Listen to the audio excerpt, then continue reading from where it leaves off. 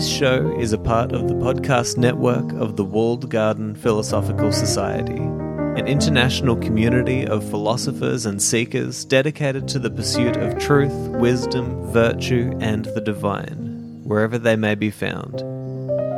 To find out more, go to thewalledgarden.com. Hello and welcome to another episode of Soul Searching with Seneca. So today we're going to be focusing on about verse 5 through to, I think, verse 8 of Seneca's 18th letter on festivals and fasting. And in these verses, Seneca discusses an idea that is very common among his writings and is also very important to the Stoic philosophy in general. And it's this idea that we need to be preparing in peace times to be able to deal with hardships or suffering with equanimity and to be able to maintain our flourishing during those times as well. And so this is kind of where we get the idea of, having these cold showers or practicing fasting, going with very little for a certain period of time, to practice going without so that we see that it's not actually going to be that much of a struggle if it does come and hit us, right? And this is also such an important idea that really is timeless wisdom, right? Because we know that one of the best things that you can do to overcome fears, to overcome struggles in your life, is actually to face them voluntarily, to face them little bit by little bit, so that you recognize that there's not much to be feared there. And this is exactly the same thing that the Stoics were doing back in the day, where they would practice these hardships so that they would know that there's not much to be feared and that they can still maintain that flourishing existence even if they have very, very, very little. So we're going to get into this. I'll read these verses and then we'll dive in and see what we can take out of it. So he says, quote, "Set aside a certain number of days, during which you shall be content with the scantiest and cheapest fare, with coarse and rough dress, saying to yourself all the while, is this the condition that I feared? It is precisely in times of immunity from care that the soul should toughen itself beforehand for occasions of greater stress, and it is while fortune is kind that it should fortify itself against her violence. In days of peace the soldier performs manoeuvres, throws up earthworks, with no enemy in sight, and wearies himself by gratuitous toil, in order that he may be equal to unavoidable toil. If you would not have a man flinch when the crisis comes, train him before it comes. Such is the course which those men have followed who, in their imitation of poverty, have every month come almost to want, that they might never recoil from what they had so often rehearsed. You need not suppose that I mean meals like Timon's or paupers' huts, or any other device which luxurious millionaires use to beguile the tedium of their lives. Let the pallet be a real one, and the coarse cloak. Let the bread be hard and grimy. Endure all this for 3 or 4 days at a time, sometimes for more, so that it may be a test of yourself instead of a mere hobby. Then, I assure you, my dear Lucilius, you will leap for joy when filled with a pennyworth of food, and you will understand that a man's peace of mind does not depend on fortune, for even when angry she grants enough for our needs. There is no reason, however, why you should think that you are doing anything great, for you will merely be doing what the thousands of slaves and many thousands of poor men are doing every day. But you may credit yourself with this item, that you will not be doing it under compulsion, and that it will be as easy for you to endure it permanently as to make the experiment from time to time. Let us practice our strokes on the dummy. Let us become intimate with poverty, so that fortune may not catch us off guard. We shall be rich with all the more comfort if we once learn how far poverty is from being a burden." End quote. Alright, so let's take a look at a few key moments in these few verses that really stand out to me. But first, I kind of want to reiterate the point that I made at the start, which is that ultimately the theme that Seneca is bringing along here is What are you afraid of? Now let's voluntarily face that fear so that we realize that it's really nothing to be afraid of at all. And we already know that previously in Seneca's letters, he's talked about this thing that, the fear of poverty, the fear of having less in life is one of the biggest things that distracts us from the most important things in life, like gaining wisdom, like experiencing this moment, experiencing the true joy that lives in each moment of our lives. And when we are governed by this fear of having less in life, then we're always going to be on that rat wheel, just spinning and spinning and spinning, trying to get more and more and more, because it's never going to be enough. And so many people are born and they are raised with this idea that what is good in life is finding the comfortable lifestyle, having a nice home, nice car, nice family. And look, there's nothing wrong with that stuff. There's nothing good or bad about having that stuff. But the Stoics would say that that's not the most important thing to aim at. The most important thing to aim at is a sound character, is virtue, is wisdom, is being a good person, not a person who has things, right?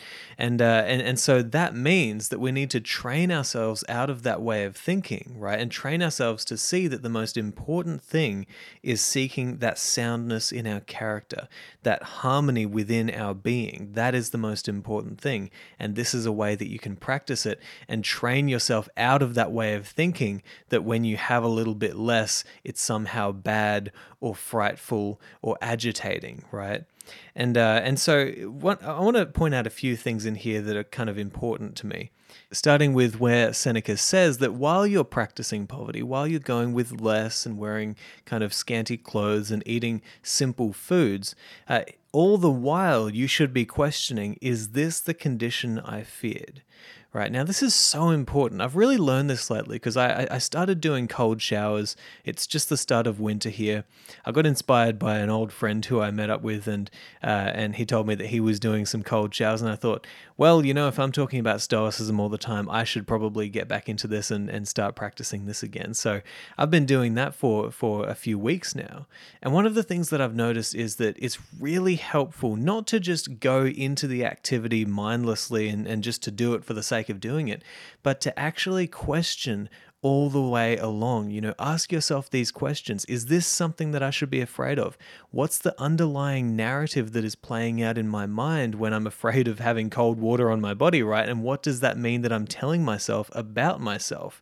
This is philosophy, right? Philosophy is being mindful, is being attentive to the moment, attentive not only to the external surroundings, but to the internal workings that are going on inside your own mind and inside your own soul, and listening to those narratives that are constantly flowing through your mind and picking them apart.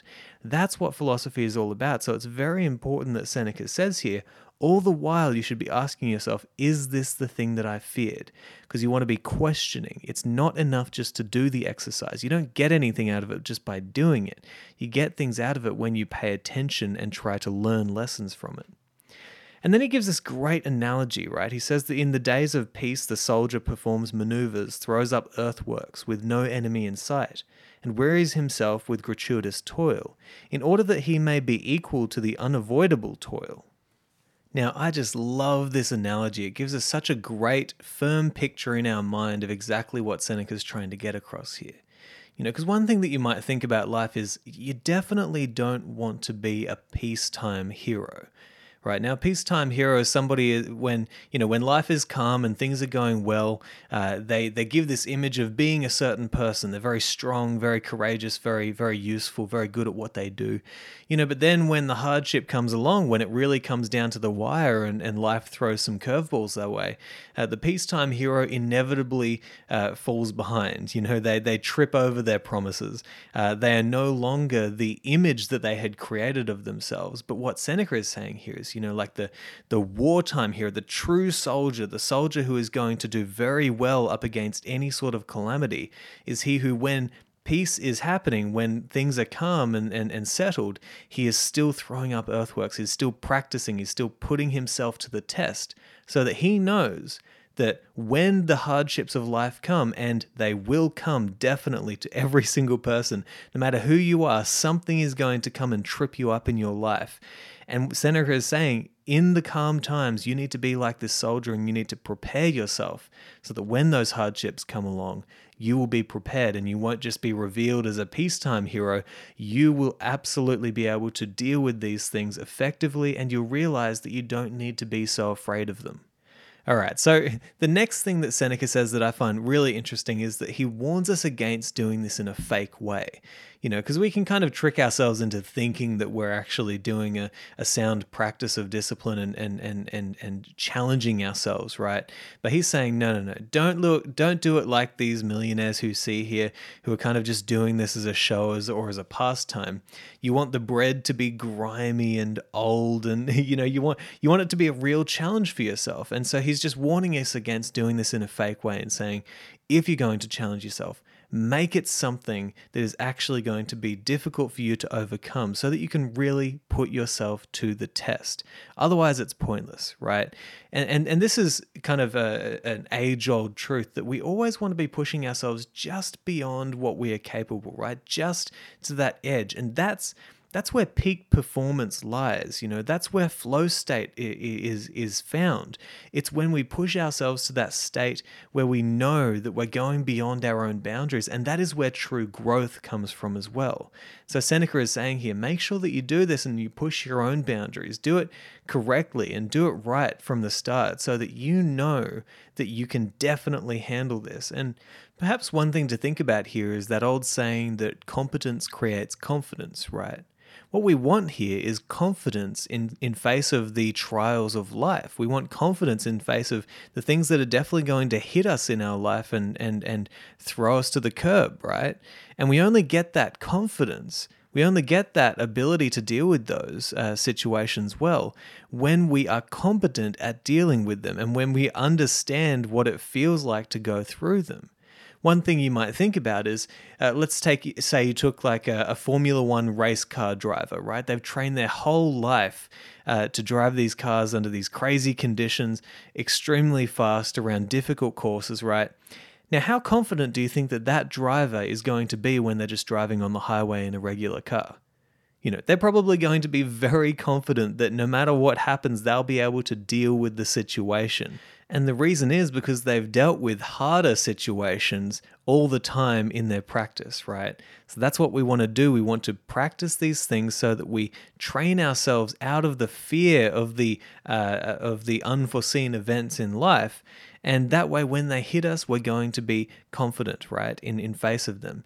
And not only that, but Seneca makes a very good point here. He says that you will leap for joy when filled with a pennyworth of food. So what he's saying is that if you truly practice going without for certain periods of time, if you truly test yourself, put yourself to the test and see what you're made of, right, then you'll realize what a true joy and you'll realize what true pleasure can come from having very little in life, even if it's a tiny little bit of food. You'll realize how fortunate you are to have that, and you'll realize that you can get so much more joy out of life if you actually see what is in front of you. And this is the strange thing about human perception, right? Is that we become unaware over time of the things that are common, the things that are frequent, the things that are habitual in our lives. And they just become second nature to us. We don't necessarily see them.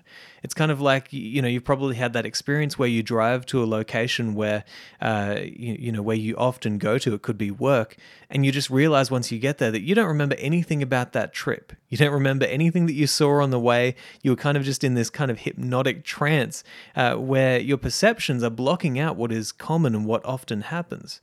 A great example of this from my own life is I remember that last year my wife and I, we were sitting in the Alex Beach Surf Club, which is a few kilometers from our house, and we were kind of looking at the beach, and we were looking up at the hill in between Alex Beach and Mooloolaba Beach, and it was this beautiful scene, and I remember looking at that and thinking, you know what?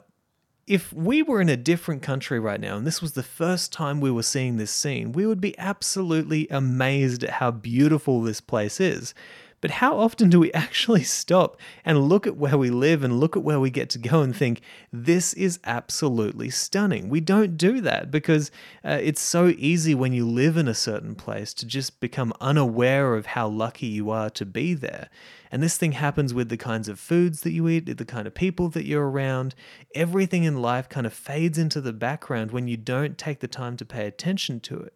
So Seneca is saying here, when you practice going without the things that you habitually have in your life, then when you do have them, you're going to be aware because you've had that experience of going without them, and now you're shocked back into an awareness of just how fortunate you are to have these things in your life.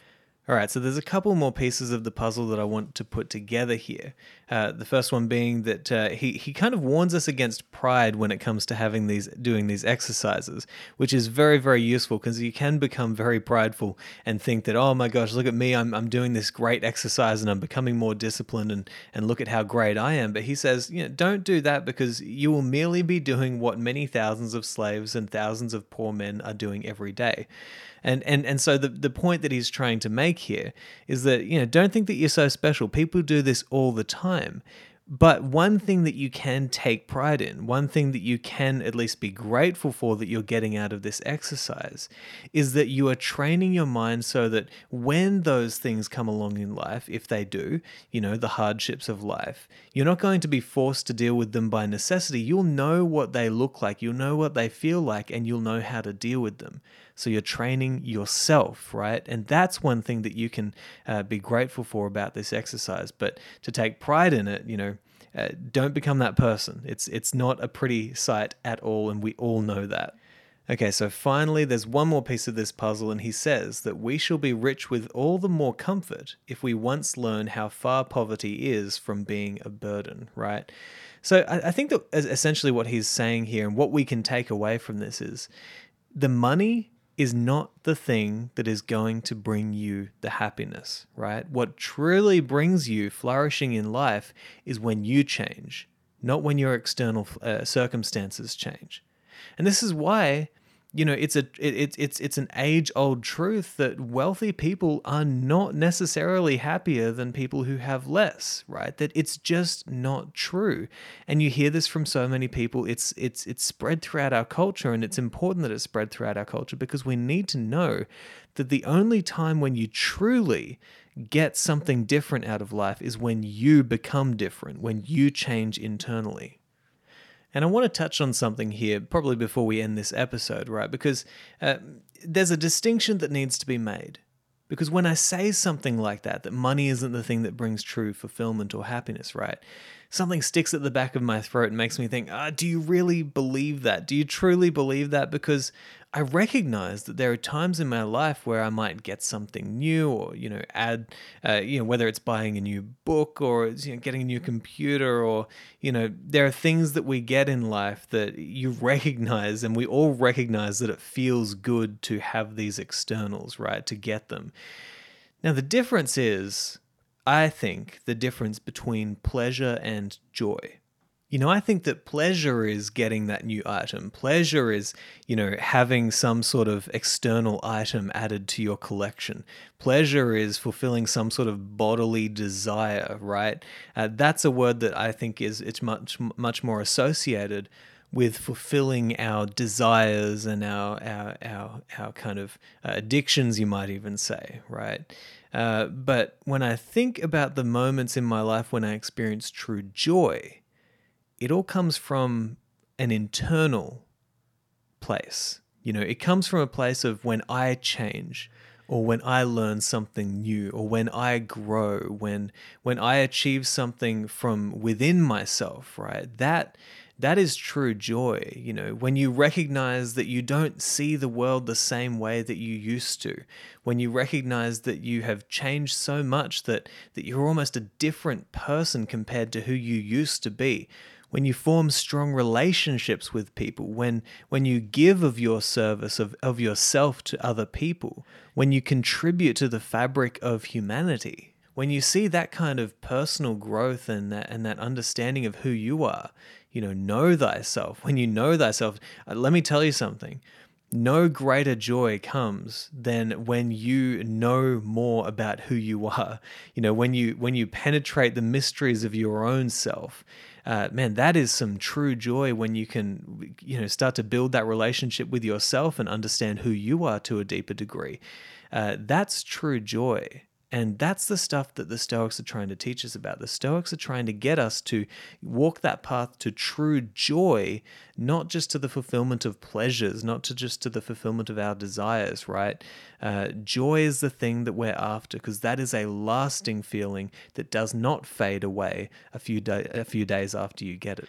All right, so to sum up, what we're looking for here is to rehearse going through the hardships in life so that we realize that they will not be so damaging to us. To know that truly the most important thing is soundness of character, not the things that happen to us or the things that we get. To understand the joy that exists in the stuff that we do have around us if we will just see how lucky we are to have them.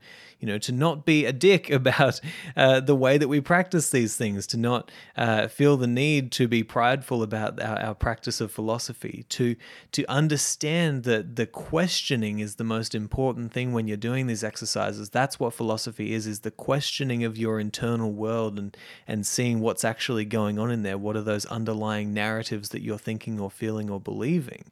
Right? And to know that when you have done these things, when you have practiced going without, then the stuff that you do have in your life, the joys that you could be experiencing in your life will start to flourish because you know what it's like to go without them, and you'll see what you truly have in front of you. So hopefully that's an okay summary of what we've talked about today. I hope you've enjoyed this episode, and I'll talk to you next time.